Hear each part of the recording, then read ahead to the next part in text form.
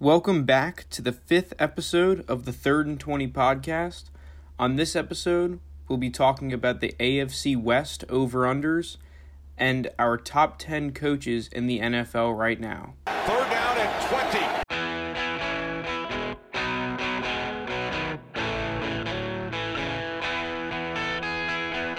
20. Welcome back to episode 5 of the 3rd and 20 podcast. Frank Entwistle here with my co-host Ryan Steed. And before we start, just want to congratulate the winner from the giveaway we did last week. And that was Parker. Congratulations, Parker. We'll get you that signed picture of LaDainian Tomlinson in the very near future. Keep out for some more giveaways that we do. Follow us on Instagram if you're not. 3rd_N20 podcast, where you'll probably find out that information on top of these episodes. So we're going to go into it again with another over-under. This time we're going to do the AFC West. So we're going to start off with the defending Super Bowl champions, the Kansas City Chiefs. Their over-under is at 11.5. Steve, why don't you go kick it off with your thoughts on the Chiefs this year?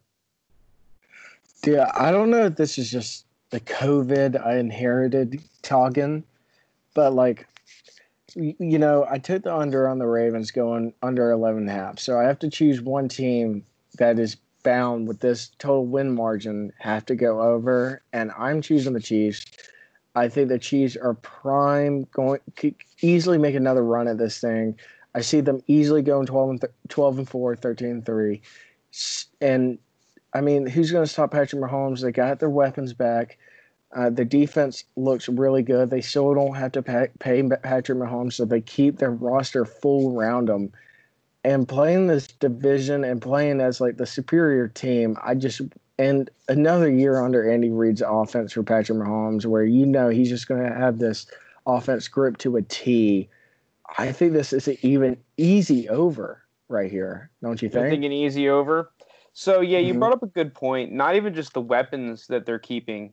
They're pretty much keeping the entire Super Bowl team. They only lost a handful of guys. I know they lost that backup guard that went to the Steelers that played in the playoff run. I can't really think off the top of my head who else they lost, but I was reading an article earlier. They kept, I'm pretty sure, 20 of the 22 starters that played in the Super Bowl. And they were able to find a way to keep guys like Sammy Watkins, who you saw in the playoff run was a really big contributor, had a shaky regular season, but come playoff time, he was playing really well, had a great game against Richard Sherman in the Super Bowl. So, yeah, anytime, though, you see a number like 11.5, it's always tough to take an over. You said you went under on the Ravens. I had went over on the Ravens. The Chiefs, I think look at the divisions. I got to look at the schedule first and foremost. I know they play the first game of the year against the Texans on Thursday night, which that should be easy for them. I just think the Texans they digressed. And like we said, the Chiefs have become they maintain most of their players on that starting roster in the Super Bowl. So that should be an easy week 1 win for them. They got all the tools, man. This is a team. They do have all the tools. And it's not like the pressure wasn't on them last year. Everyone had them as a potential Super Bowl favorite last year. And they lived up to the hype. Andy Reid finally got his Super Bowl. But that always begs the question of the Super Bowl hangover. And I think the other problem with the Chiefs isn't necessarily the Chiefs, is that this division is looking a lot more competitive possibly than it has in the past few years. This is a division that I think notoriously always had a weak team. Teams, the Broncos were really good when they had Peyton, and then they kind of went towards the bottom of the barrel. The Raiders scrapped together a few good seasons here and there, notably when Derek Carr first came in. But, they've been a little shaky. The Chargers, have always been a team that seems like they haven't lived up to their potential recently and just got rid of Phillip Rivers. But it's going to be tough because now the Chiefs are the clear favorite, but what if these divisional games aren't just cakewalks for the Chiefs? I mean, the Broncos saw they loaded up on weapons this offseason to potentially try and keep up with the Chiefs. The Raiders, I think everyone will agree, have been just adding talent, and that staff has done a pretty good job in the draft. Even though they got some hate, they were able to land some pretty talented players, and offensively as well, guys like Henry Ruggs, Brian Edwards. They picked up Josh Jacobs last year, so the Raiders, while I don't think they're anywhere near as talented as a team like the Chiefs, we're only talking about stealing a game here. And the Chargers, too. I mean, the Chargers have always had a talented roster. They just haven't necessarily been able to put all the pieces together. Derwin James got injured. It was before the season last year, right? Yeah, so they lost their best player. Yeah, your big playmaker, you lose him. And looking at the schedule, this is not an easy schedule by any stretch of the imagination. So, first 4 weeks of the season, you're playing the Chiefs, Chargers, then the Ravens, and then the Patriots. I mean, yeah, the Texans and the Patriots might not be as good on paper as they were last year, but these are still two teams that have a good coaching staff, maybe not in terms of player personnel, but in terms of, schematic coaching. These are two good teams and two playoff teams. And I mean, you're playing 3 playoff teams in the first 4 weeks. Then you got the Raiders, the Bills, the Chiefs, or the Broncos. And then you're also playing teams, the Saints, the Falcons, the Bucks. So you're playing the NFC South. That's another tough division you got to play. There just doesn't seem to be a ton of these easy games on the Chiefs roster, which there isn't. And whenever I look at the over under for the Ravens and for the Chiefs, and the reason why I went over and I went under for the Ravens is that Lamar Jackson can be stopped. There's a way. He has this way of playing that you can stop him with the right defensive strategy. There hasn't been a true game plan around to stop Patrick Mahomes. And I truly think, until that's figured out, the dude can just run the league the way he wants to run it, where he's running back there, throwing off his back foot, throwing it 50 yards downfield, and hit Tyreek Hill for a touchdown. So, when I measure these two teams out, I just look at, I still think Lamar Jackson will regress this year, and Patrick Mahomes will continue to be Patrick Mahomes, and then that accounts for wins for me. Yeah, and I mean, you even saw the Chiefs played a great game with Matt Moore at the helm against the Packers in a primetime game. So, I mean, God forbid Patrick Mahomes misses time again. It's not like the Chiefs immediately become a bad team. Whereas, let's go to the Packers, for example. I think everyone can mostly agree if the Packers lose Rodgers, they instantly are not a playoff caliber team. And this is a lot of teams that if they lose their quarterback, they could just absolutely be screwed. But the Chiefs, have that luxury with a great staff and a great team to where if God forbid Patrick Mahomes goes down, not that they would be a Super Bowl favorite still, but they could win against almost any team in the league at that point. So I think I'm going to join you here. I think I'm going to go the over. But I think it's not. I don't think I'm as confident as you are. They have a lot of tough games, but at the end of the day, they're probably going to be the favorite in every one of their games, barring injuries. And now this isn't necessarily any analysis, but the Super Bowl hangover, it struck good teams before. You never know how it's going to treat the Chiefs, but I think you're right. I think that offense is just too good. You keep Sammy Watkins, you keep Tyreek Hill, you're keeping Kelsey. These are it's so many issues. You add a guy like Clyde Edwards-Helaire, which you could get a really good two-headed monster in the backfield between playoff Damian and Clyde Edwards-Helaire in the backfield. So I'm their going to join you. Offense is too loaded. And they have a decent defense too, especially you look at the second half of last season. The defense was playing really well. Not that they played insanely well in the playoffs. I think they had a good Super Bowl for the most part. But they have some playmakers on the defensive side of the ball too. So that D line's ferocious. I mean, they've led the league in sacks like the past couple of years. I mean, they're going to get to the quarterback, and they have Tyrann Mathieu. So yeah, I'm going to join you in the over. I think the big question mark though is if that defense can play really well. I mean, yeah, I think we all know what's going to happen with the offense, but I want to see their defense play at not necessarily an elite level, but if they had, I mean, you're asking them to win over 12 games. No matter how good of an offense you have to have a complete roster to win 12 games in the NFL. You know, this is not and especially with a lot of their difficult games that they have, it's not going to be an easy road to 12 wins. But, you know, they have guys, Chris Jones, you mentioned Tyrann Mathieu. They got, who's that pass rusher they picked up? Yeah, they picked up Frank Clark from the Seahawks, who played really well last year for them. He was a dominant pass rusher, and you saw that. I'm pretty sure he got injured last year for a little bit, and when he came back, it took that defense to that top half of the league level. So with them keeping all those players, I think you just have to take the over for them. So let's move to the Chargers here. The Chargers are at a flat 8, which actually surprised me a little bit. I thought that was a little bit high that the Chargers were getting a flat 8. I'll start off first with the Chargers.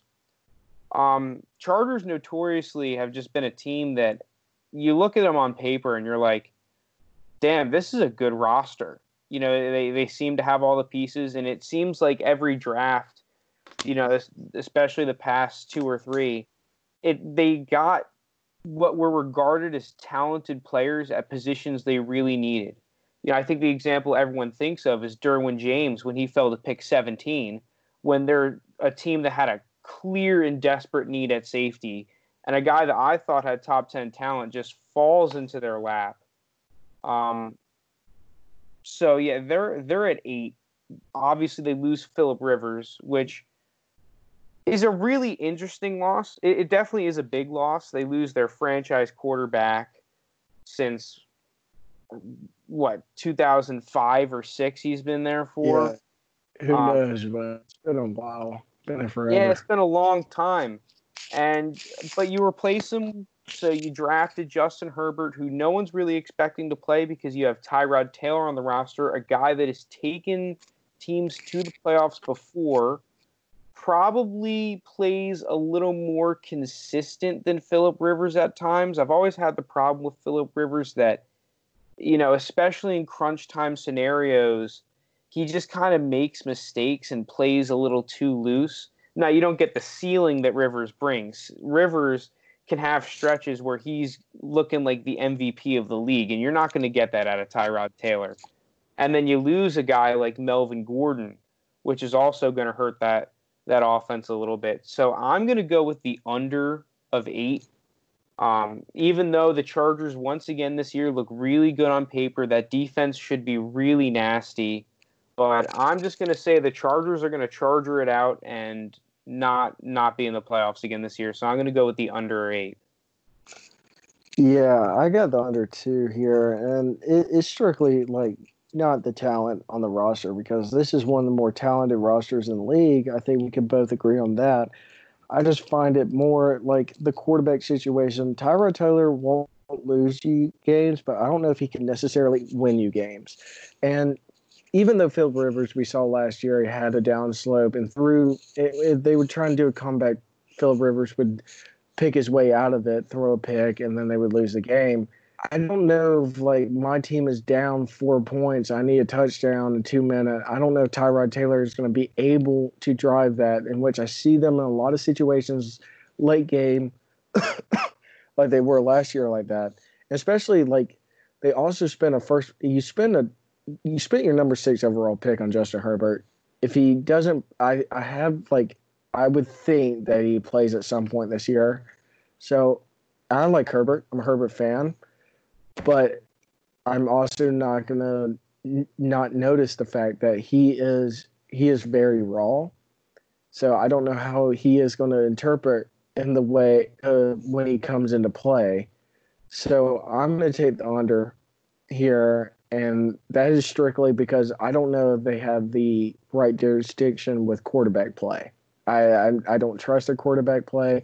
They don't have a running game they can really suffice around Melvin Gordon anymore. I know they signed Austin Eckler, but I mean most of his money was won from what he can do in the receiving game.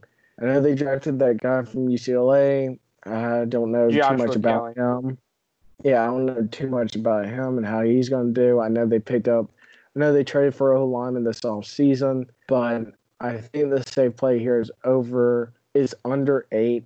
You know, they if they have like a quarterback on the roster that's been proven, like a Philip Rivers or something, I think this number would have been bumped up a little bit, maybe a half win or a 1 win total. But I would take the under in this game. Actually, going to the offensive line. I mean, the guy they traded for, I'm pretty sure was Trey Turner, off the top of my head. I believe it was. And they have Brian Balaga. I'm pretty sure they picked him up now too. So I think that's been one of the issues with the Chargers offense has just been, for the most part, tackle play. I think they struggled just blocking some of the dominant pass rushers, keeping Philip Rivers protected. And they definitely put a little more of an emphasis on upgrading that offensive line. We'll see how it pans out. They still have Keenan Allen, who I thought had the most underrated season for a number one receiver. A guy put up 1,200 yards, and people are acting like he's completely washed. Yeah, I mean, I had him on my fantasy team. The dude was great. And I mean, I don't think anything needs to be said about their defense. They just added more talent. They pick up Chris Harris Jr. in the offseason. If he's able to play at a level that we've seen for some seasons at the Broncos, I mean, this team could be nasty. I'm pretty sure they picked up Linval Joseph as well on the D-line. Like, that defense is looking absolutely scary. It's looking dirty. It does. But there's been plenty of times where Kenneth Murray as well. They trade up for him. If you're able to get a true number one linebacker, this could be the top defense in the AFC, maybe even the top defense in the entire league if all these pieces pan out for them. If they pan out, then like your goal was just to score 20 points a game, because then that pretty much wins you the game if you're in the Chargers standpoint.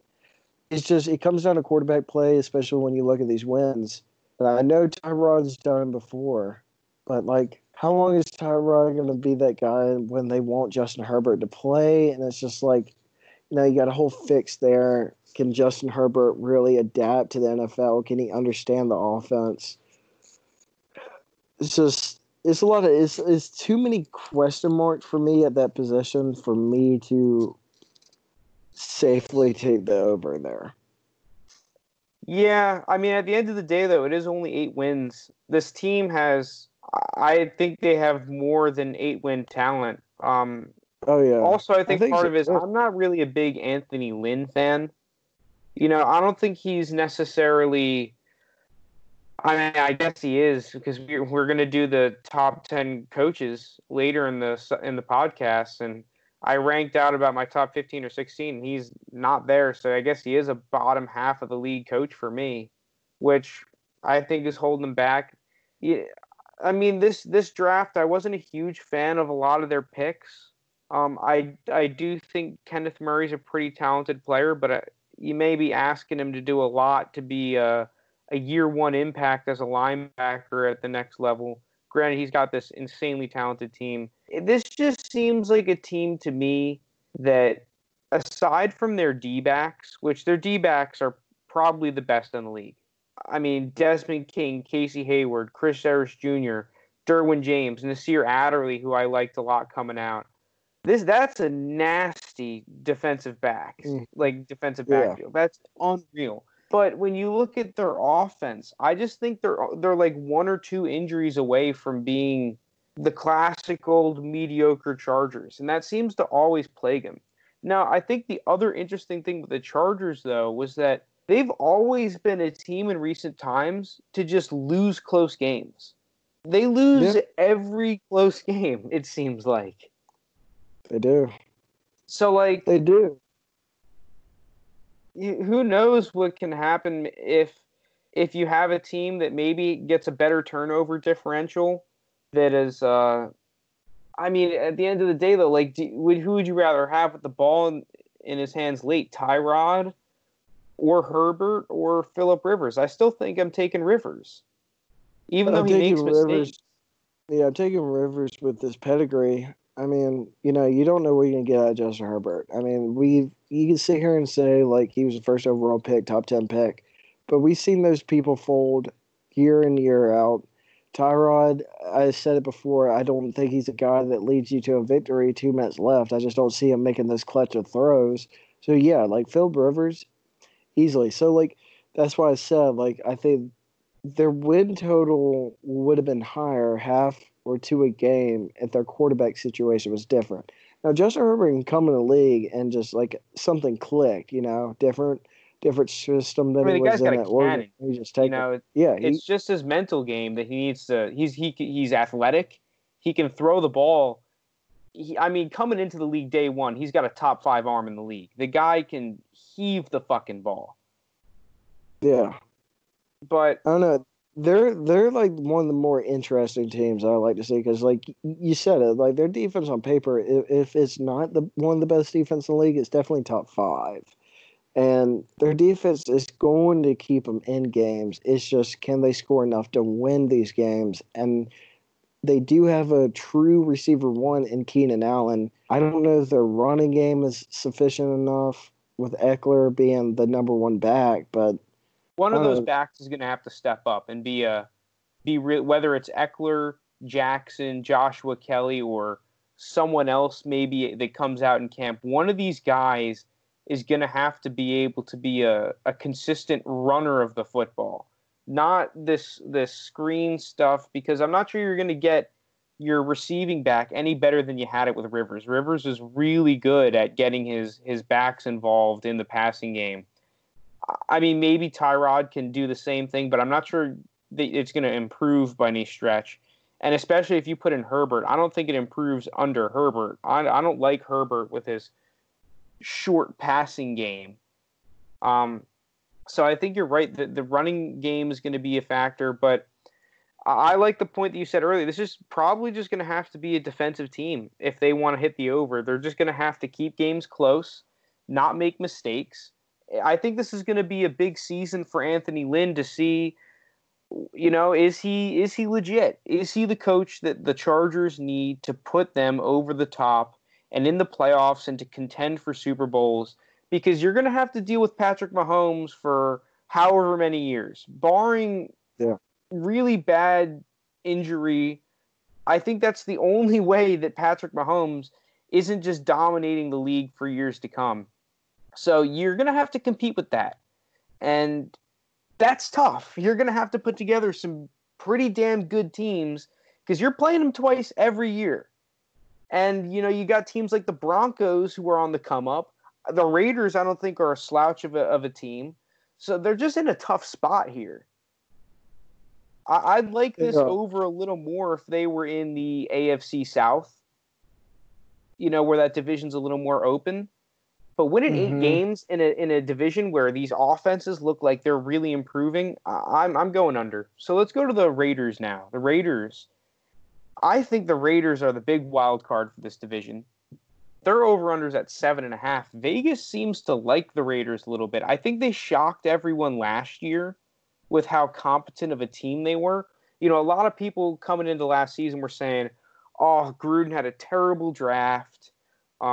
He's washed. He's not a good NFL coach." But he came in and he shocked some people. A lot of their Yeah. picks seem to have panned out. I personally believe that Derek Carr is still a starting quarterback in the league. So I think you can take this one. What are you thinking about this Raiders over under at 7.5? Dude, I like the over. I mean, you said they were a wild card team, just speaking of like you really don't know what they do. They can fly on the radar, but like I truly have them a wild card team, like making the wild card Oh, in the okay. playoffs. I like this team a lot. I saw some great progression. John Gruden seems like he knows what he's doing. He found a gem in Josh Jacobs, a workhorse. You give another year with Derek Carr in this offense. I like Derek Carr a lot. You added some major weapons around him where like receivers should not even be like a discussion anymore. And I think the defense can come into its own. 7.5. I mean, I like them more than I do the Chargers, even though the Chargers might have a better roster, but that's because of quarterback play and coach for me. So I'm going over. I like this team going somewhere around 9-7. I really do. I think this is the year they turn over the stone and start making headway, make the playoffs. Yeah, I think the Raiders going back, I mean, they finished second in the division last year. And I mean, their draft picks just panned out. Guys like Max Crosby, he's probably one of the most underrated elite coming up pass rushers in the league. I mean, this year they had another one of those questionable drafts, but Gruden and what's his name? What's the GM? It's Oh shit! What is his name? God, that should be so easy. He's always in the news. Yeah, he's that Mayock. Yeah, there it is. Yeah, Mayock. Mayock. They seem to have been really intent on taking these, high character guys that can really turn around the culture for this team. I think the defense for them is going to be really interesting. It's a very young defense. Guys like Jonathan Abraham, Max Crosby, Clelin Ferrell, they're going to have to step up and be some dominant defensive players. They didn't add a ton in free agency this year. Their biggest pickup was probably Prince Amukamara for defense. So he's going to be competing with their first round pick Damon Arnett probably and Travion Mullen for time.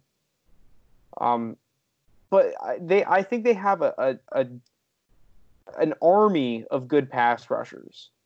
Just looking at it, you have Ferrell and Crosby, who we already said. You have Carl Nassib, who they still have Arden Key, right? What's up? They still have Arden Key too. Yeah, they have Arden Key, PJ Hall, Maurice Hurst, Malik Collins, Jonathan Hankins. Like, not that these guys are necessarily elite, but these are a lot of guys that can play. And I mean, we saw a couple years ago what the Cowboys were able to do, where they had just a big rotation of pass rushers. Not necessarily that any of them were insanely elite at the time, but they just rotated so many guys that everyone was fresh that you didn't need, these insane studs, these Khalil Macks. You were able to get a committee of guys all working together and playing really well. They pick up Corey Littleton. So this is a really interesting over-under. I think offensively speaking, a guy that I'm really excited to see how they use is Lynn Bowden Jr. out of Kentucky. Because I wasn't watching a ton of him, and I wasn't super high on him before the draft. But after he got picked, I thought he went pretty ery. Yeah, he did. They're saying they're going to use him. They're saying they're going to use him as a running back. He got drafted. He was listed as a receiver. He played quarterback at Kentucky, and man, that guy's shifty. It consistently at Kentucky, it was taking multiple guys to tackle him on every play. So if you have a guy like Lynn Bowden on top of these other weapons we all know, people like Josh Jacobs, Ruggs, Edwards, Renfro, Darren Waller. Yeah, Darren Waller. This could be a really interesting offense, and I think the Raiders have gone for more of a depth focus than going for top end talent, which I'm really interested to see how it works out. Now with the Hmm. over, I'm just not sure they win 8 games. That's the only problem. I like the direction they're heading. I just think they're a little bit too young. So I'm going to take the under, but I like the direction that the Raiders are heading. I think they're trying to set themselves up for more. Not that they can't compete this year, but I think that they're so young that they're looking more to set themselves up for the future than say, "Oh, here we're trying to win the Super Bowl this season." So I think that next year the Raiders could definitely be a team where I'm saying, okay, I'm going to be scared for this team. They could be a playoff caliber team, especially if they're able to add, a high quality free agent or two, another draft class under their belt. So I'm going to hit the under here, but I'm not going to deny the talent they have. And now, See, last but not least, we've got the Broncos. Broncos are mm, also at 7.5, which I was a little surprised by. I thought the Broncos would have the second highest over under with all the hype they've been getting, all the weapons they added. So you can start it off here. What are you thinking about the Broncos at 7.5? this is tough. This is really tough because like you really got to buy into the Drew Lock hype at the end of the season, and also like the Broncos. I mean, first of all, big key is they get Bradley Chubb back. Bradley Chubb missed the whole last season, so Von Miller's got a little pair going on there, and they were one of the hottest teams to end the season last year. They also would have made the playoffs last year if a couple games just go their way end. So the question is like they're going to be in games, and they surrounded Drew Lock with all his talent. Can he bring it to the next level and close out these games? So 7.5. That's tough. I thought that Then was low. I like it, looking at it from face value. I thought if I were to predict what it would have been, I was thinking 8.5 or 8. yeah, I thought it'd be a little higher because I thought Vegas would just love all their like Dude, they're off-season tied for additions last. and everything. Like they're tied for the lowest over under in this division, which kind of shocked me. I thought that they would be at least half a game over the Raiders and probably the Chargers too. Yeah, I mean, if I like, I'm choosing the over here because I'll take them winning 8 games. I don't know if they really make playoffs, and I said the Raiders will make the playoffs, and I still believe that they're the second best team in this division, even though they probably don't have the best roster.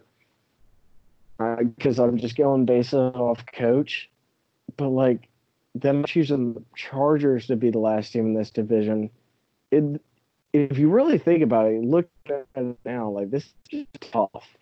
This division got really the division. These three teams really address like making themselves like competitive against the Chiefs, who look like they could just run the league for the next couple of years with Patrick Mahomes. But I'll take the over. I think I can easily see the Broncos winning 8, if not 9. I mean, they should have won 9 games up to last year and would have been in the playoffs last year if they had a couple games go their way. I think this is a turning season where those games do go their way. Drew Lock, I don't think he's Messiah or he's the second coming or anything, but he can make enough plays where it makes the Broncos competitive and keep them in games, and they can find a way to win these games. Yeah, everyone, the entire league has been talking about these crazy additions that the Broncos have had. Guys like Jerry Jeudy, who was my number one receiver coming into the draft. You pick up Melvin Gordon, so you have a whole committee of talented backs. It's going to be interesting to see what they do with a guy like Royce Freeman if they try to move him.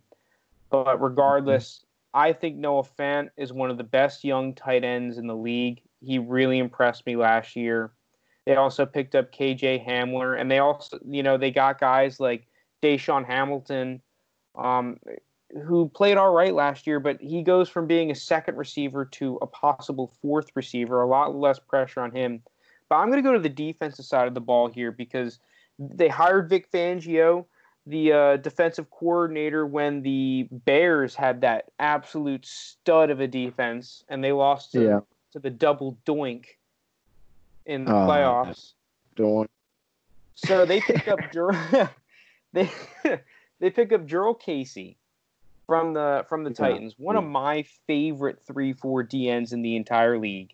And I think he's D-line coming out for blood this year because he was pissed the way the Titans treated him. They pick up A.J. Bouye from the Jacksonville Jaguars to replace Chris Harris Jr.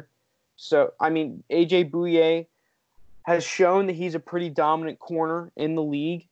Yeah, but see that number one guy, he was the number 2 guy with Jalen there. Yes, he was the number 2 guy. Can he be that number 1 guy? That's a good question, but I still like AJ Bouye's talent there. Kareem Jackson, I think they have as a good safety. I think they have a pretty underrated safety pair in Kareem Jackson and Justin Simmons. And they also have one of my favorite underrated linebackers in the league, in Alexander Johnson out of Tennessee. He's a guy that's kind of flown under the radar. I was watching a little bit of the Broncos. I think he's got some talent and can step up and be not necessarily a dominant number 1 linebacker, but he could be a guy that comes in and shocks some people, especially if this Broncos team turns out to be really good. So I just think I like this whole team. Coaching staff, I was a huge Vic Fangio guy. I was saying when they hired him, that might be my favorite coaching hire because everyone's going after these offensive coaches and whatnot. Give me the defensive guy. Give me a guy in a division where, you got to play the Chiefs twice a year. Give me the defensive guy. And I think the Broncos are set up for a lot of success. I'm also going to take the over. Unlike you, I think the Broncos are going to be a playoff team this year, even though I'm not the biggest Drew Lock guy. I'm not a huge Drew Lock guy by any stretch of the imagination. But you saw what happened at Mizzou when he plays hot and he's playing confident. The guy can play really well. I mean, he broke the SEC touchdown record until Joe Burrow then shattered it this season. But one season. They get Jerry Jeudy to fall into their lap at pick 15. The most talented receiver on my board by a decent margin. Once again, I can't understate how good Noah Fant looked last year. I think Noah Fant is primed for a big season this year. I really like what the Denver Broncos are doing. As long as their defense doesn't get decimated by injuries, mainly to Von Miller, Bradley Chubb, that unreal pass rushing pair, I just think they have everything it takes to be a playoff team. Just across the board. Yeah. They have all the positions of need. They do have it. I mean, especially with getting Bradley Chubb back, that's scary because, Von Miller not being double teamed every single snap just opens them up to do whatever Von Miller does. So that is a very scary team. I mean, you look at it, they got talent all over that roster. Like I said, dude, that division is going to be tough. The Chiefs, this isn't a walk in the park. Even though I know we both took the over for them, it isn't a walk in the park like it was from years past. Yeah, I just think the big question for the Broncos is this offensive line. This offensive line struggled last year. But I mean, it's young. They have talent. Guys like Dalton Risner, Garrett Bowles? He was a first-round pick. Pick up Juwan James. I think that's just going to be a big question mark for him. They're starting Lloyd Cushenberry now. It looks like he was I'm pretty sure he was the right guard at LSU. He might have been the center. So, you got a young offensive line. It's got some talent, but they're going to have to really pick it up this season if they want Drew Lock and the rest of this offense to be successful. I mean, it's a tale as old as time. You can have all the weapons you want, but it all starts with the big boys up front. They have it on defense, but they need to have it on offense too if they want this team to be really good. Comparing them to the Chiefs, for example, the Chiefs have a pretty dominant offensive line, and that makes the weapons just that much better. The Broncos are going to need to have some of these guys step up and play really well if they want to have a similar success to that team. Yeah. So that's it for the over-unders. Just to recap, it looks so we both took the over on the Chiefs. We both took the under on the Chargers. You took the over on the Raiders. I went under on the Raiders. And then we both took the over on the Broncos. Yeah, I think that's going to be a very competitive division. Yeah, this is probably the most interesting division in the AFC. Yeah. Like, who knows? Besides, interesting, I think competitive-wise, yes, the East is interesting just because, what are the Patriots going to do without Brady and who's going to win that division? But, yeah, this is, I think one more that it's the toughest division, I think, in the AFC. Even though the North has gotten, seems like the Browns, Ravens, Steelers could make headway. These teams, they got all better, and they're ready to make some moves. Yeah, you could argue that all four of these teams are a playoff caliber team coming into the season. Yeah, especially with that extra spot in the playoffs now. Yeah, I just think this is going to come down to almost who can stay healthy a little bit because of the talent. If any one of these teams, if they catch the injury bug, it could really screw them because these division games are going to be very competitive for this division. There's no slouch in the division. I mean, you saw one of the reasons why a team like the Patriots was able to have consistent success was that, generally speaking, there was at least one, usually two slouches in that division. But this division, looking at it makes me almost want to switch my Chiefs over to an under. But I'm going to stick with it. But these division games are going to be really tough, really competitive. All right, we're going to move on here from the over-unders, and we're going to go into me and Steed's top 10 coaches in the league. So I'm going to start here. I'm going to just go through my top 10. He'll go through his. So in order, I have the GOAT, Bill Belichick, at number 1. Then I've got John Harbaugh, number 2. Andy Reid, number 3. Kyle Shanahan, number 4. Mike Tomlin at 5. Pete Carroll at 6. Sean Payton at 7. Sean McVay at 8. Mike Zimmer at 9. And then Doug Peterson at 10. Steve, what are yours? All right, so I go, man, dude, this list is so hard. But I got Belichick. 2, I got Pete Carroll. 3, Andy Reid. 4, Sean Payton. 5, John Harbaugh. 6, Sean McVay. 7, Doug Peterson. 8, Mike Tomlin. 9, Mike Zimmer. And then 10, I wanted to put Sean McDermott in this so bad, but I ended up putting Shanny. I put Shanahan at 10. You have Kyle Shanahan at 10? Yeah, I mean, dude. You're the biggest Kyle Shanahan guy I know, and you have him all the way down there at 10? But, I mean, don't get me wrong. I think Kyle Shanahan's easily the best offensive mind in the game. The defense came into his own with a nasty defense. Yeah, with a nasty defense. But talk about the 3 seasons he was there prior to that. And what did they do? They didn't do nothing. They were finishing last in their division. They were picking the top 5 every year. And then it's when you pick in the top 5 like that, you're just able to. Yeah, but Jimmy G was injured too. He was hurt. Okay, yeah, but get some dominant pass rushers. Jimmy G is.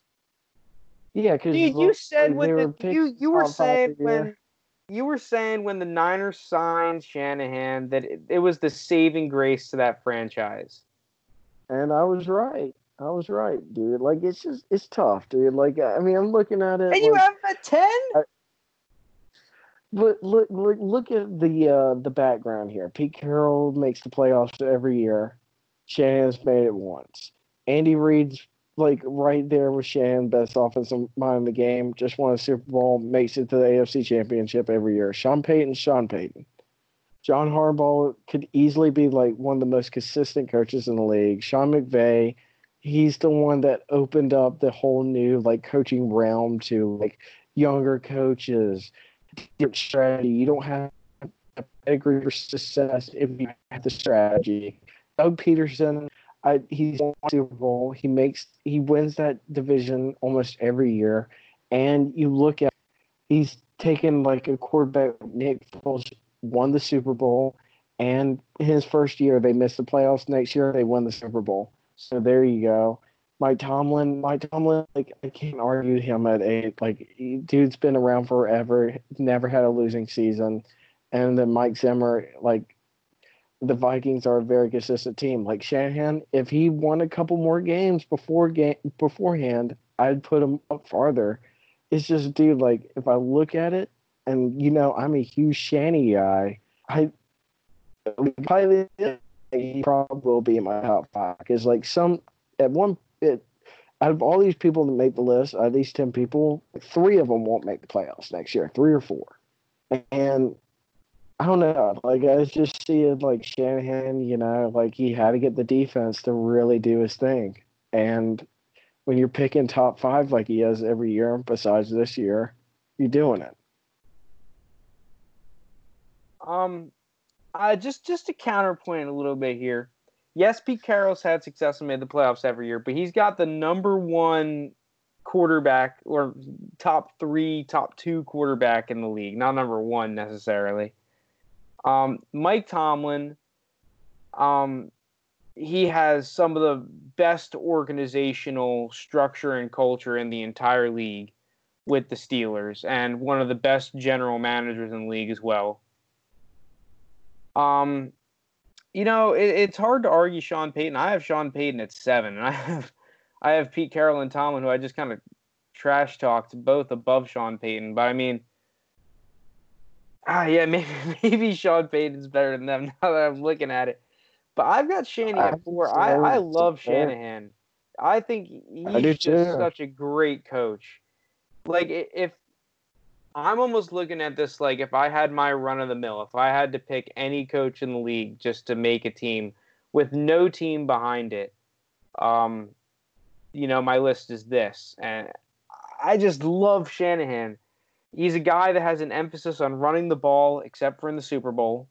But regardless of that, he runs the ball until the fourth quarter when he's up 2 scores. Then he decides to throw it every play. Yeah. That's his strategy. That's also another. He's been to 2 Super Bowls now. One's as a coordinator, one's a head coach, and he just refuses to run the damn ball. Just run the ball, man. I just don't understand that. Like, I can play Madden right there. If I'm up 2 scores, I'm run the fucking ball because I can juice off half the time. Like, come on. I think that's just the biggest knock on Shanahan is that he'll get you to a Super Bowl, but he won't manage that Super Bowl well. At least not the fourth quarter. He won't win it. And then everybody will blame everyone else. I don't know.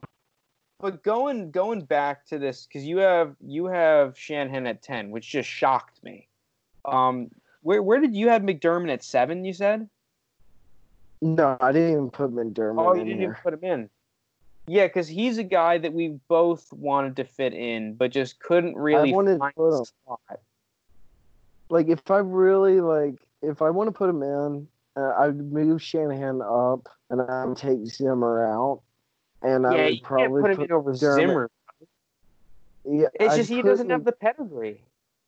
Yeah, that's what I'm saying. Like, I can't really put him in there, even though I think he's really good. Dude, he's made the playoffs 2-3 years he's been with the Bills. Like, I know he has no playoff wins, but he's really brought in a great defense there. He's a young quarterback. They're a favorite to win that division. When's the last time you could say the Bills are the favorite to win the AFC East? And, he's changed the whole culture there. You don't really see any drama going on with Bills. I don't know. I just think, they got, a really good find in McDermott. But, if I put in McDermott, then I got to drop out Zimmer because I would probably move Tomlin back to 9, take Shanahan. Because, if I'm honestly looking at my list now, and I hate how pedigree is part of it, you know me, I would take Shanahan over out of these coaches. There's 2 coaches I'd probably take Shanahan over, and that'd be Belichick and Andy Reid. The rest, I'm taking Shanahan over. Oh, I'm If I'm taking ranking Johnny them, Harbaugh over him too. I don't know. I think you give me Shannon. Give me the young guy. Give me the offensive mastermind. Put a defense Harbaugh is around us. We'll figure just it out. so consistent though. Like he had an insane team that he pretty much inherited, has no players from that team, and is now built another insane team with more Hall of Fame caliber players. Like, Yeah, but you can say that about a lot of teams. Like yeah, look at they have Sean had McVay. general He manager inherited. changes under him. Everything's changed except for Harbaugh, and they're still sick. Like there was rumors Yeah, that he was going to be fired 2 years ago, and I was jumping for joy. I was like, please fire Harbaugh, give us the division. And he stuck around, and now they're sick. They're like the favorite to win the Super Bowl right now. yeah, but you can look at a coach like Sean McVay who inherited a team where Jared Goff was the number one pick. They went like 4-12, 3-13 the year before, complete different change, and then he won that division going 11-5, and the next year he's in the Super Bowl. I mean, a lot of these coaches, that's what they do. That's why they're in the top 10. They take a team, they get them, and then they automatically win that division and make that team a contender, you know? And Shanahan, he took a team, I would say, maybe not in the same graphs as the Rams, because the Rams were, the 49ers were decimated in talent, and they didn't have a talent like Aaron Donald, and didn't make it as much as aggressive moves as the Rams did. But that being said, they made the playoffs in Sean McVay's first year with quick turnaround where they won 8 more games. And Shanahan the next year, Grant, I know he barred some injuries at quarterback where he ended up starting the third string, that guy from what was his name? Nick Mullins. Yeah, Nick Mullins. Guy from Southern Miss. So he didn't have all his eggs in the basket like Sean McVay and all them. But at the end of the day, if you're a top coach, I've been saying the last 2 years, I said the year before the 49ers were my sleeper team, Richard Sherman and Jimmy G go down. They would have made the playoffs 2 years ago.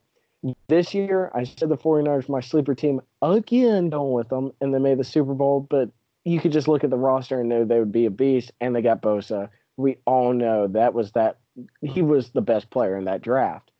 So, am I going to get I can't give too much credit to a guy that's picking at number 2 and 3 every year that you're just finally going to have it planted out in year number 4 or 5.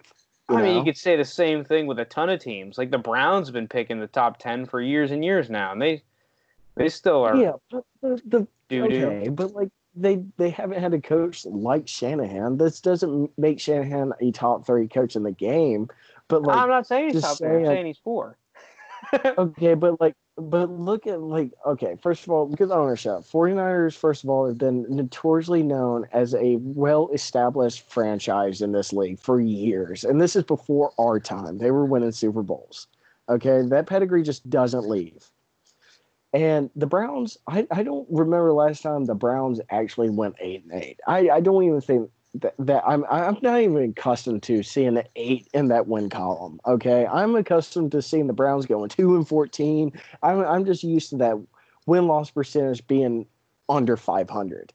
I'm not with that. The 49ers, they have the establishment where they can get good players and good players will play for them. So if you want to judge the Browns and 49ers, them picking earlier for early in the first round for a couple years, yes, you can do that. But then again, I don't think that all falls on a coach. That falls more on management, and you see the Browns jumping ship on coaches every year. Oh, yeah, I was just kind of picking the low-hanging fruit there. But I mean, if the Browns just said, you know what, fuck it, fuck Hugh Jackson, because he's a pile of dog crap and he sucks, and I don't know why he's still our coach. And just when Shanny was over there and chose, we're just going to promote Shanahan. Is Shanahan making the Browns like the 49ers this year? I mean, that's a good question. Does he? I mean, he gets the I'd quarterback. be really scared of the Browns with Shanahan at the helm. Yeah, I would too. He would have Baker. He would have Nick Chubb. Dude, like holy hell! Like he is running all over the place. Oh And yeah, Nick Chubb is getting not even 1,500 yards. and not even to like knock off. They're probably signing a guy like Ted Coleman. I mean, the big reason why Tevin Coleman went to the 49ers was because Shanahan's the guy that drafted him in the second round back in 2015. So we would have a two-headed monster there. I mean, it's crazy. Like you just want to sit back and look. Like if you're a franchise, be like, dude, if we just made that one coaching change, like we're like a team to be reckoned with. And I think the Browns can do that to a lot of coaches because they've missed out on so many for years to come. But like, dude, you had them in the organization. Should have just kept them. Yeah, well, going out, aside from Shanahan, aside from McDermott, so going into these other guys that I think just missed the list for me are Vic Fangio, coach of the Broncos. Very, very big Vic Fangio fan. He's only been a head coach for 1 year with the Broncos last year, but I think just in terms of defensive coaches, he's one of the best, if not the best in the NFL right now, especially with Dean Pease gone from the Titans. I know we talked about Vrabel. Vrabel was... Yeah, speaking of the Titans, Vrabel. I love Vrabel, what he's done with that organization. Has created this smash mouth, we'll hit you we'll hit you culture. Oh, yeah. Dude, they just draft these chunks, or have just acquired chunks. You got Derrick Henry, dude's massive. AJ Brown, dude's pretty freaking big and super fast. Like going down the rest of the roster, they're all giants. So good. Yeah. And I think that he does it with like a less the exact guy superior they quarterback needed. too. What's up? Like, I mean, he does it with a less superior quarterback too. Like, just bringing in back Shanny since we were hammering Shanahan. Like, who would you rather have on the team, Jimmy G or Ryan Tannehill? You get both last year, both playing at the same level that they were playing at. Well, if I get Tannehill playing at that level that he was playing late in the regular season, I'll take Tannehill. Yeah, but for a franchise, I mean, like, well, I think Jimmy G's G got might the be age. Yeah, I think that Jimmy G might just be a more consistent quarterback. Just a guy that makes the right decision and plays the position well. Yeah. I mean, that's interesting. Like, if you want to, like, I know we did our top 10 quarterbacks, but, like, there is a bridge of quarterbacks, like, where you get into there, and it's like Ryan Tannehill, Jimmy G, all these quarterbacks capable of winning games, but, like, who would you take over the one? Because, like, I don't know, you could throw weird. Derek Carr in there probably, too. Yeah, Derek Carr is in there. I mean, he hasn't had, like, the team around him like a Ryan Tannehill, like, last year, or a Jimmy G, especially last year. I mean, like, everybody would tell you that was the best roster in the league and should have won the Super Bowl. I mean, like, also, like, you give me crap for putting Shanny at 10. I love Shanny. I'm the biggest Shanny supporter out here. But, like, if it takes you 2 Super Bowls to figure out how to win, where you have to run the ball when you're up 2 scores, I'm sorry, you're getting knocked off on this list. Like, I just don't understand it, man. You have Raheem Mostert, who just won NFC, who just ran all over the balls with Packers, who had this really good defense, and everybody's saying, "Ooh, the Packers, great defense, great run defense, we can do it all," and just ran for almost 200 yards in them in the NFC Championship, and you neglect to run with them late in the Super Bowl? Get out of here. I mean, at the same time, though, there are plenty of franchises that would drop a whole lot to get a coach that'll at least take them to a Super Bowl. Oh, yeah. I mean, dude, after the Falcon Super Bowl, I wanted them to fire Dan Quinn and just promote Kyle Shanahan. I told Dan, I was like, dude, like, we didn't get here because of Dan Quinn. Like, we got here because of Kyle Shanahan. Might as well just drop his ass and just, boom, put in Shanny. Yeah, some of the other coaches, though, that are just outside this list. For me, Bruce Arians. I'm a big Bruce Arians guy. Obviously, as a Steelers fan, I think he's a really good coach. It's going to be really interesting to see what he does with all the talent that is in Tampa Bay, but you got the expectations too. So it's going to be interesting to see how he manages that. Then Frank Reich, coach of the Colts, I think, is just in there. I know you don't agree with me on some of these, but I think Bill O'Brien is relatively close. As much hate as that's going to get me, in terms of coaching, not management, in terms of coaching, I think Bill O'Brien's really good. Yeah, he's a good coach. Yeah, he's a good coach. Like, just why they made him a GM, giving him too much power. They want that Belichick Brady power with like Bill O'Brien and Deshaun Watson. I just like if you're gonna try to beat the Patriots, don't play like the Patriots on the field. Like off the field. or off the field. Yeah, I mean clearly it doesn't work. You get DeAndre Hopkins for a washed ass David Johnson and then sign Brandon Cooks, which Brandon Cooks like I think like he was kind of wasted away in the Rams anyways because like I just don't know if he was a good fit. But like if Brandon Cooks is a home run hitter, like he still has that elite speed we've talked about, and we're waiting him to break out. I mean, Deshaun Watson creates enough time back there because like the dude loves to scramble around and do his shit. You could easily just be throwing it downfield to Brandon Cooks. Yeah. Matt LaFleur, I think, is pretty close. I know you're so anti-Packers, but I like Matt LaFleur. He's just a smart coach. He's another Falcons guy. He was on that Falcons Super Bowl team. He was quarterback coach. And I mean, I like LaFleur. I think he's a Walmart version, an off-brand version of Kyle Shanahan. That is my just view on him. Because he's just a smart coach. If you look at them, they kind of look the same. Also, yeah, they kind of do. And also, like, I think LaFleur, like, kind of like when he was sitting in those rooms, he would look at Shanahan and just be like, all right, I'm going to try to be like him. And, like, there's just something missing with him. If for him to be an offensive mind and you get one of the best quarterbacks of all time, and I understand they made the NFC Championship. But, dude, it's not like he didn't do anything. They went 13-3. It's not like he underperformed. It was just fake to me, dude. Like I did not buy into that team. I did not buy into that team. Why you hate the Packers so much? I don't know what it is. I don't hate the Packers. I just think they're fake. I think they're a fake team. I just don't understand the hype on them. And then last but not least, last two guys that I would, not necessarily consider, but they're relatively close.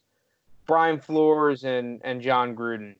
I think Flores, it's too early to tell, but I like a lot what he's doing with the Dolphins team. I mean, the fact that he won, 5 games last year was a miracle in and of itself.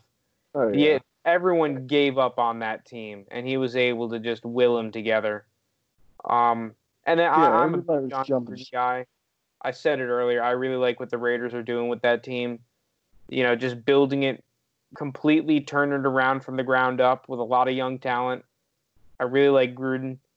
So yeah, that's the top 10 coaches. Any guys that you like a lot that you said Anthony Lynn, like anyone that you think could have somewhat had merit for the top 10? Dan Quinn. Oh, Dan Quinn. I thought you said Anthony Lynn. No, not Anthony Lynn. Call me when Anthony Lynn reaches a Super Bowl. I might not be calling you for a while. What do you think? What do you think of Cliff Kingsbury? Dude, I mean, like I said when I talked about McVay, he kind of like set that whole standard where you don't have to have like a lot of these coaches, like take Pete Carroll for example, like had all that winning at USC, winning natties, going to the national championship, coaching Reggie Bush and players like that, and he's brought into the NFL. I think like Sean McVay was that perfect standard where like you don't really need to have that success. And Cliff Kingsbury, like the Cardinals, like caught on to it. It was all part of the system. They got a guy who fits in this newer mold of offense in the NFL we've been seeing. And I mean, dude, like Kyler Murray, he took him the first pick. That was the easiest first pick like to bet on in history because he said when he was recruiting him, and he said before, if I had the first overall pick, I would take Kyler Murray. He has a coaching job where he has the first overall pick, takes Kyler. And I think, like, I mean, I remember talking to you. I was like, dude, like, I would take Bosa too, but I think they're going to they're going to tell Josh Rosen to hit the sand, man. Go walk because we're going to take Kyler. I mean, he said it a year before, and he did it. But going back to Cliff Kingsbury, I think the Cardinals were obviously not a very talented roster last year. They found a gem in Kyler Murray, a guy that doesn't turn over the ball, and he's a playmaker. Where I see him like kind of like a Russell Wilson in that aspect, can make plays, but at the same time play very smart, which kept them in games, and they won games. So I mean, Cardinals were one of those teams for me from earlier podcasts where I could see them making noise. I really like Cliff Kingsbury and that what he brings. So are you buying shares of the Cardinals this year? If I'm buying shares, yes, I'll buy shares, but like I'm not expecting them to pay out this year. Or I would hope they would start paying out next year, after this year, and definitely 2 years down the road when Kyler is like on this fourth year of that contract, and they can get like really like drafted a team around them. But I mean, Larry Fitz is getting older, so you think like whenever he announces like this is going to be his final season or something like that, like they're going to get the troops around him. I mean, they had. I thought they had a just for this year. Are you buying or selling the Cardinals? I'm buying. Yeah, I think I'm buying too. I'm really buying into the Kyler Murray hype. I was watching a little bit of him. I love Kyler. He's just really good. He's so small, but like I just like watching him on the field. He's got a cannon, but he is just noticeably so much smaller than everybody on the field. And like I don't know. I loved Kyler in college too. Like he was a man. I remember when he went to A&M. I was like, I watched him a couple times play a couple games. I was like, dude's gonna be a real deal. A&M's A&M. Don't always pan out with the quarterbacks. Transfers, goes to Lincoln Riley. Boom, there you go. That's the question. 5 years from now, you think Lincoln Riley's in the top 10 of this coaching list? I mean, he's got to go to the NFL first. I'm not sure he wants to be an NFL guy. And that actually reminds me because, like, everybody was linking Lincoln Riley to the Cowboys. Well, we forgot about the Cowboys got a new coach, Yeah. They got dude, what's his name? Damn. Mike McCarthy. Yeah, Mike McCarthy. Classic West Coast guy. Yeah. I mean, dude, let's think about it. Mike McCarthy has what? Like, I think he's has the all-time winning percentage in Packers history. And we're talking about some all-time greats there at coaching too. And he gets put on a very talented Cowboys team. Yeah, Dak just signed that franchise tag too, didn't he? Oh yeah, so you get Dak. He's coming. He's making his $31.4 million this year, and see what he can do with that. Impromptu segment right here. Are you surprised that Dak Prescott signed that franchise tag? I was kind of surprised. I if I were him, I think I'd be trying to go for the deal. I think he's going to use this because what I'm seeing from Dak is like we talked about it. He wanted that $40 million, and then Jerry Jones wanted him to sign for $35, which were like it was the same number around Russell Wilson. And I think Dak is going to use this 1 year. He's getting his $30 million plus guaranteed, but he's going to use this 1 year. If he can feed off the stats like he did last year, and that defense actually play like they're capable of playing, and he gets another weapon like CeeDee Lamb, if they go 12-4, and they're a talented team where they can make the NFC Championship, how do you not sign Dak Prescott after that to whatever he wants? Yeah, and who knows if Mahomes gets his like 45 or 50 mil that he's trying to get or something. Yeah, maybe you're right. I mean, the market seems to just be going up and up, so maybe this is the correct decision from Dak if he goes out, plays really well, and then he can get that 40 mil, and there's just no questions asked. It's like, hey, and then you just bagged 33 or whatever the number was this year. You're making bank. He's very loaded. See, I like this deal for Dak because he's putting all his eggs in his basket just on himself. Like he's like, I mean, you got a if talent. he, You got a Cowboys. You got on paper the best team in that division, yeah, but like especially on with himself, if he performs and the team performs, because the team's going to perform only as well he performs. And if he's able to excel the way he thinks he is, if he plays like he did last season to another notch and that defense picks up where it should have been, then that team's a legit Super Bowl contender. And then that just helps his case even more. Now, if he goes out there and has a decent season like he did last year, let's say he falls off a bit and they just go 9-7 and miss the playoffs again, then like he's going to have to like really bar down his deal because he's not going to be getting 35 mil. He probably gets somewhere around 33, 34, I would think. But if he's able to go out there and play like an MVP candidate, which like he is, like I'm not saying I put him out there, but like looking at odds and everything, he's top 5 in odds to win MVP. He's betting on himself, which I think could turn out to be very good for him because that's a fully loaded team. Especially with like, dude, like look who has better weapons than Ezekiel Elliott, Amari Cooper, CeeDee Lamb, and Michael Gallup. yeah, with a really good offensive line as well. I mean, they lost not Jason Kelsey. They lost Travis Frederick, which stinks. Yeah, they lost. But at the same time, I mean, the Eagles and just Jason lost one of their top interior linemen in Brandon Brooks. So I think that we all know how that division's going to pan out. It's literally going to be the Eagles sitting there at 5-7, and Carson Wentz is going to carry them for like the last half of the season. They're going to be underperforming. Carson Wentz is going to carry them, and then it's going to come in the last week. Cowboys, Eagles, winner take all. Like it just happens every year. It seems like. Yeah, but what if that NFC East just turns out and all those teams are just nasty, just winning games, and it's just you get 3 playoff teams out of the NFC East. That'd be that. I would not be shocked by that. The NFC East is known for doing that kind of stupid stuff. I just can't see the Giants or the Redskins like continue to win playoffs. But dude, like, you're talking about new coaches, Ron Rivera on the Skins. The Skins, man. Ron Rivera is the most boringest coach I've ever watched. I think I'd rather bang my head against the wall and get COVID 3 times and watch Ron Rivera coach my team. I like Ron Rivera, man. I think he's a good coach. guy. He's a good coach, good guy. It's just like, dude, he just brings nothing to the table for me. Like, and I've watched a lot of Falcons Panthers games when he was there, and I'm just like really, you're losing to this guy? Like, look at this guy. Like, look at a picture of Ron Rivera and be like, why am I losing to a game to this guy? Like, I don't even understand that. I think Ron Rivera is like a pretty intimidating looking guy. I think he's a guy that can fire up the locker room.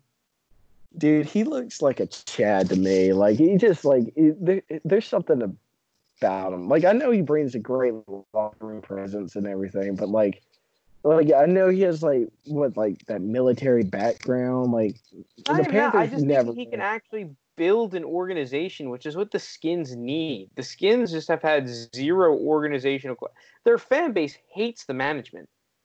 I just think they needed a guy like Ron Rivera to bring what he did in Carolina. Like everyone in Carolina, I feel like loved Ron Rivera, and they were relatively sad to see him go.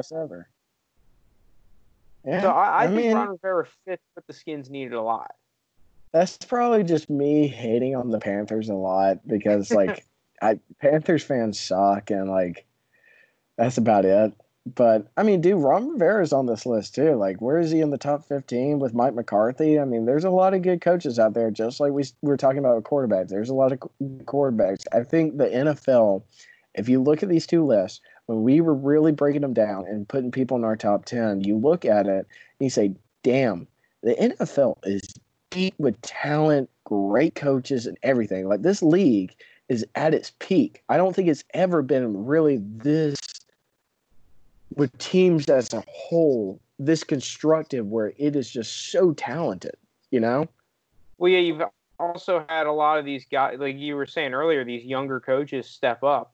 I mean, this hasn't really happened in recent times. You were saying, you had to have the resume, and this pedigree and whatnot, but there were a few teams that took gambles with young coaches with some new ideas, and they panned out. So you've just seen, guys like Cliff Kingsbury and Sean McVay, people like Matt LaFleur, Zach Taylor, the Bengals coach, even you could put him in this. Like, I mean, these are talented guys. Who knows what they can do? I think a lot of it relies on their management, but you're right. There's tons of talented coaches in the league right now. I mean, if I was looking for a coach too, I'd go the young way. I mean, Cliff Kingsbury went 5-7 at Tech, and then look at him. He got a job, and they were in the upswing. I mean, look at Shanahan, dude. He is young, and they just came off that Super Bowl run. And what is the first thing the 49ers do? They extend him 6 years. So they know they got Shanny for a while. They have a great coach locked up. Yeah, well, Shanahan also came from a coaching tree. Obviously, everyone knows Mike Shanahan, one of the great coaches, coached for a decent amount of teams, the Redskins. He was on that staff with Mike Shanahan, the Redskins. He coached the Broncos, coached a number of talented players.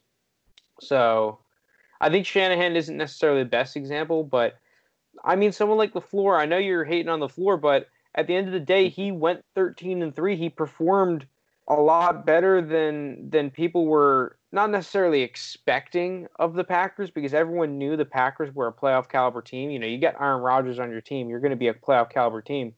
But as a first-year coach, going 13-3 in an NFC championship is nothing to scoff at. Yeah, it's not. I mean, like, he did inherit the team. He did inherit Aaron Rodgers. Yeah, he didn't build much. And I mean, everyone's crapping on them for the draft that they had. But it doesn't count until you see what happens, Yeah, I mean, we've seen it year after year. Plenty of teams get crapped on after the draft, and they said they're sometimes the ones that had the best ones. So yeah, I mean, dude, if Jordan Love is what they say, like, where he has the talent like Patrick Mahomes, and he's Patrick Mahomes, and when A-Rod is gone, and LaFleur is, and we're talking about literally Andy Reid, Patrick Mahomes versus LaFleur and Jordan Love every year. If that's the matchup, then I'm wrong. But like, I'm not sold on LaFleur. I'm not sold on him. I don't truly like him. Like I said, I think he's off-brand Shanny, and think he might be a little bit of a loser. I think he's a simp. Wow, LaFleur's a simp. Man, you've been really taking some shots. You're saying that all Panthers fans suck. LaFleur's a simp. Hey, if any Panthers fans are watching, I love you. And Matt LaFleur, you're not going to listen to this, but I'll say this about Panthers fans too. Listen, Panthers fans, I love you too, because that is the easiest 2 games on the Falcons schedule every year. That is just 2 guaranteed wins. Thank you. All right, this episode's running a little long. If you made it this far, thank you for listening. Panthers fans, thank you for listening. We'll catch you on the next episode. Just an update on the Dynasty team. I reached out to a few guys online, but I was not getting any responses, so we're still working on that if you're interested in that segment. But thank you for listening, and we'll catch you on the next one. Peace.